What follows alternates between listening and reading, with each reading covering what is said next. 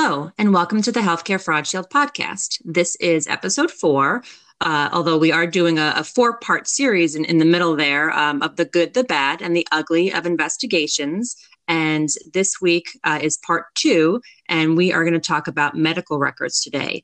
My name is Karen Weintraub, and I have with me my colleague, Kate Shaker. Hi, Kate. Good morning, Karen. Good to be Good back. morning. Yeah, absolutely. So today we're going to talk about the fun topic of medical records and all that goes into that. So why don't we just get started? And what's the first thing that you need to figure out and assess when you're looking at getting medical records? Well, I think you need to develop a strong lead first. So it's a good, viable lead where you really think the next step is requesting medical records. You don't want to overburden a provider by just frequently requesting records and then nothing develops from that. And I think we had a pretty good track record. If we requested records, 90% of those turned into a case where we would have some type of recruitment or other action. How about you? Were yours pretty solid like that as well? Absolutely. Most of the providers, we had a pretty good response rate. We didn't have too much of a problem. Once in a while, you might have a little bit of pushback getting some records, but most were pretty smooth transactions. And how many, I guess my point was, how many of those times you requested records developed into a case? Was it the majority? I mean, it was a good solid lead where it ended up in an action. Yeah, I mean, we typically wouldn't have requested records unless we had a solid, set of information at the beginning of the lead. But after getting the records, I'd say well over 50%, maybe even higher, 75% were worth getting the records for, because we really didn't want to request records unless we had a really solid case built up first. So how many records did you request? We just cherry picked records because our state frowned against extrapolation. So we would just usually request about a dozen and then request more if needed. I think your process was a little different in your state. Yeah, it depends. And we were in several states.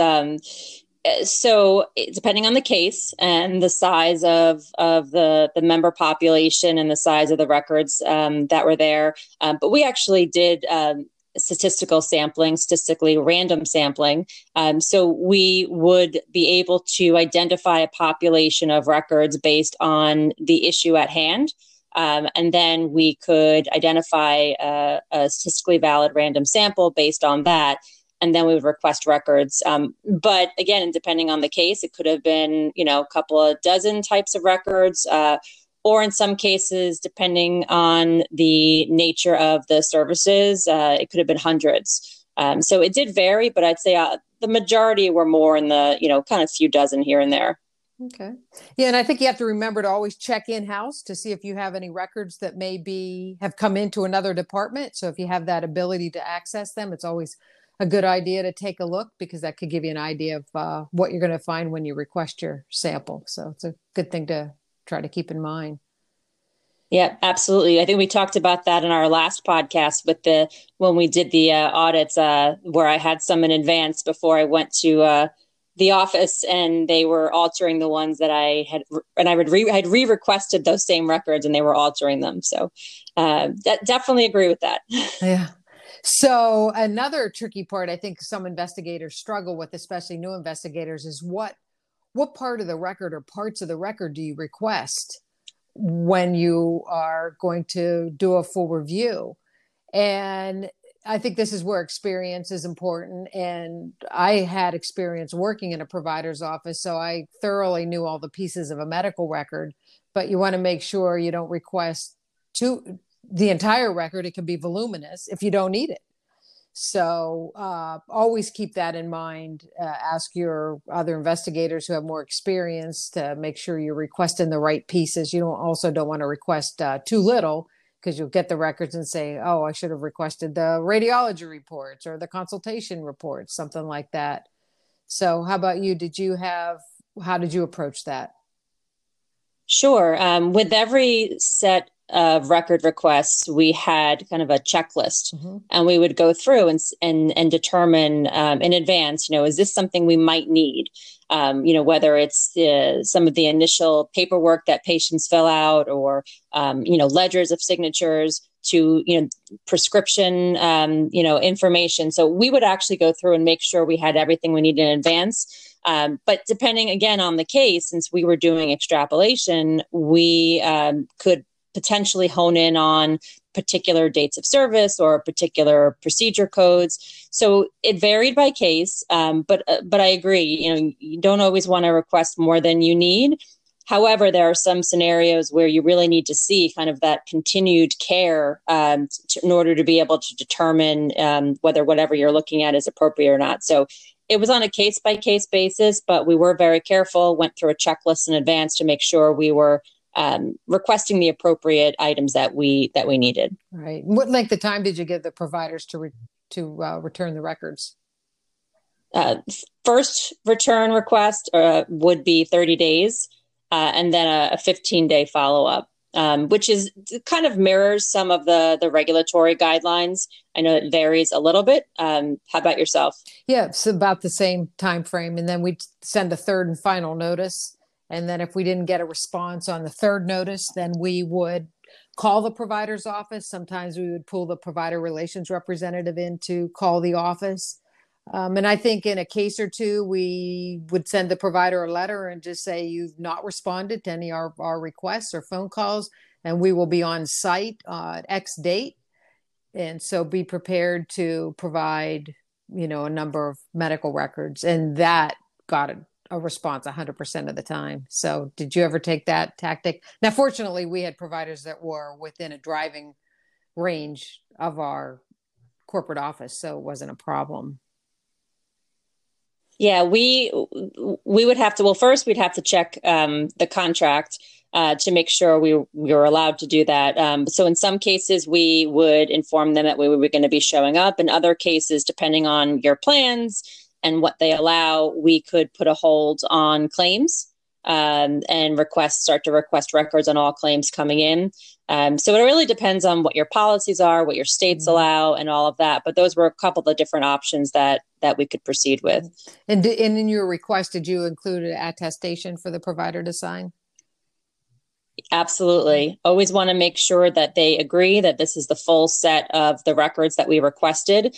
Many times folks would come back and say, oh, we didn't give you everything all of a sudden after the fact. So we wanted to make sure that they agreed that they sent us everything that we requested. And did you have any difficulty getting records from non-PAR providers versus PAR providers? Yes. So did we. Yeah. What was your response? Usually no response. So we may have to flag their provider ID and request records when the claims came in. So it could be trickier to get non-PAR. Most of our business was PAR providers, though, so it was not as frequent. Yeah, we had similar experiences. Many of them would say that they weren't obligated, although under HIPAA and also under the members contract with the insurance company, they are required. So we would take that route. And we, of course, had legally approved language to send out to those providers. But if they still didn't respond, then again, we could put their claims on hold, potentially, assuming that we were in line with any legal and regulatory issues. But that was one possibility. And how far back did you go with your request? Claims so depended. Yeah, it depends. It depends on the state. Some states actually allow you to go back more than others, but we were able to go back several years. We would usually go back 3 to 5 years. Okay. Yeah. And how about your contract with your providers? Ours stipulated either 12 or 18 months. So we had to rely, on our contract with the provider. Not all of our contracts had that in there. Some did. Some would say, 12 months or 24 months. But a lot of them didn't have it. So again, checking the contract first. If it had it, of course, you abide by what the contract says. And if it didn't have it, then we had a little bit more flexibility. on how the review is classified, because again, every state has some different regulations on what you're allowed to investigate, and the type of investigation, how far back you can go. And be careful about if it's based on the paid date of the claim or the date of service or the date the claim is submitted. So be careful. Have to always be careful about what that language says specifically, so you're following that. Yes, absolutely. So okay, so we got the records requested and they've come in. So we've got a stack of records, and usually I'd say currently we're going to get most of those electronically versus when they would come in a big box. I think it's more frequently now we're going to get them sent faxed or sent electronically in some method. So we would tally the records against our list, data service by data service, member by member, and seeing if we've got received what we've requested. I hate when they come and they're all scrambled up. I think we just had a recent case at Healthcare Fraud Shield where 1,000 pages came and they were all mixed up. So they could be upside down, out of order. And it was a real nightmare for the investigator to go through all those records time after time after time to make sure she got all the dates of service for that member. I think sometimes they do that on purpose. And we don't print them, so we really refrain against printing the records. So it's tricky. Yes, we many a time when they're out of order, and what always got me is when they were randomly stapled everywhere. So you had to take all the staples out in order to scan them in. Right. Okay, so we have our records, we have them in somewhat of an order, and then we start reviewing them and documenting the findings. Karen, you talk about how, our system now has that ability to just where we can record everything right in the system. Sure. Yeah. I mean, back in the day, everyone used either Access or Excel. Nowadays, we've gotten a little bit more sophisticated. We've got in our system, we're able to track the claims as part of the case and document all of your findings inside the case, which of course, is a nice way to keep it all together, to summarize the findings, summarize the potential overpayment, to be able to produce a findings letter back to the providers, which is really nice. So, and then when you send your findings, did you usually do it by mail, electronic? Did you deliver them in person? Most of the times we would do a certified letter. Once in a while we would deliver it in person, but most of the times it was a certified letter. How about your team? Also certified letter. And then if they wanted electronic document afterwards, which sometimes they requested, we would send it electronically. But it just reminds me of a time we had an oopsie. We were doing a project where we were, I think, auditing facilities for the same sort of issue in each facility. And so the investigator who was assigned to that project would just edit the document, the overpayment document, and change the facility name, the amount they owed, but pretty much the issue stayed the same.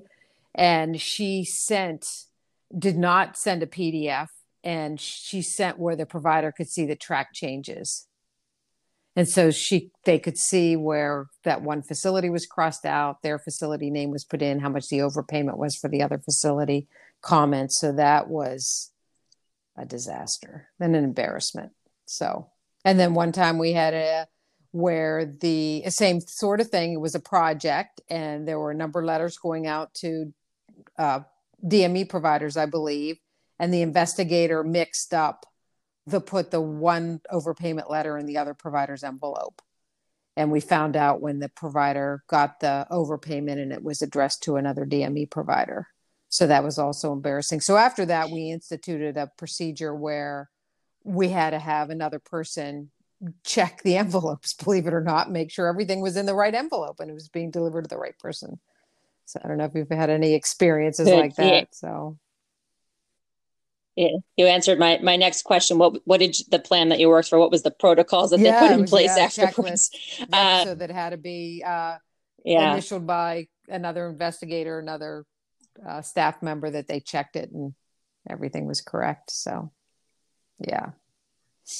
Yeah, we never had that issue, but we did make sure we QC'd everyone's Correct. letters that went out just to make sure, yeah, it all looked correct and we weren't putting anything in there that we shouldn't. That's always a good thing. And some plans, I know some of their letters go through legal departments, some of them the investigators do them themselves. So it all just varies. But a QC process Yeah. is Ours always always went through the recommended. legal department. And we also had a fraud, waste, and abuse committee, which was comprised of high level department heads throughout our company. So claims would be there, provider relations, quality management, um, provider relations. So I don't know if you had anything like that. And then we would present the cases and then make a determination how we were going to proceed.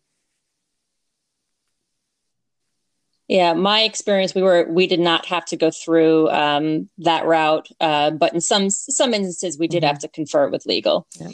Okay. And let's Yep. see. So, what do you do when you go back to getting the records again? What do you do when you get records and they're not legible? So they're handwritten and they're a Yes, mess. They're not legible. yes. Well, first thing I would do is I would go to one of our resident medical directors and Mm-hmm. ask them if they could read it. Thinking that they speak the same language. In some cases they could, and some they could not. And if they couldn't read it, because you always want to have that, multiple person, 2-person rule. If 2 people can read it, then it's okay. Then we would go back to the provider, depending again on contract and state information. Some states actually have in their Board of Medical Regulations about making sure that you can read the records, that they're legible, and you can even require that they transcribe them. So if we couldn't understand it, we would ask them to transcribe it and provide us additional information in either a typed form or some other way that we could read it. Remember the one case we had, acupuncture physician provided the records and they were all in Chinese. Do you remember that? Yeah. So Yes. They had a beautiful cover Yes. letter, all Yes. in English, but all the records were in Chinese. So we had to have them interpreted. I think we had someone at the plan who was fluent in that language and interpret them for us. So yes, that's helpful. We did have access to a language line if we needed assistance, but getting, if you can have someone interpret or have the provider transcribe it, if you have some kind of regulation that you can hold them to, that's always the best route. And sometimes there'll be abbreviations you don't know, so it's important to go back and ask them for a key to their homegrown abbreviations. And signatures can be tricky as well, so you cannot decipher the signatures. So we would rely on state guidelines, and also Medicare has a great document on acceptable signatures. We relied on that quite a bit. So signatures can be tricky or they're not dated. How about you? How did you approach that? Yeah, absolutely. Always double check the signatures, always made sure we followed the appropriate guidelines. And if we couldn't understand a signature or could not understand an abbreviation, I would take a kind of a snapshot of a signature, send it back to the plan via either, secure encrypted email or fax or whatever you've got at your fingertips, and ask them to interpret for me, whose signature is this? What is this? So whatever we couldn't identify, we would seek to get that information from the provider's office. Requesting records, you could also request a signature log and provide them that form to fill out who are all the providers or folks that may be signing the medical records, have them list their name, their title, and a signature. So that can be helpful as well. Absolutely. Yep. That's one of the things you can request from the get-go. Exactly. Well, I think that's about all the tips and tricks that I have for record requests. Anything else you'd like to add? You can think of? Yeah, I mean, I know last week we talked about on-site audits. So of course, we're talking about records in general, but obviously there can be some differences with whether the records are coming to you or whether you're picking them up. So it's always a slightly different experience, with different pros and cons to each one. But yeah. And I think the next few sessions we'll start to round out sessions, podcasts, whatever we're doing right now, right? We'll start to round out the rest of what happens in an investigation. So we're looking forward to continuing that conversation. Karen. All right, thanks. You too, Kate. All right, thank you so much, and till we speak again, everyone. Thank you.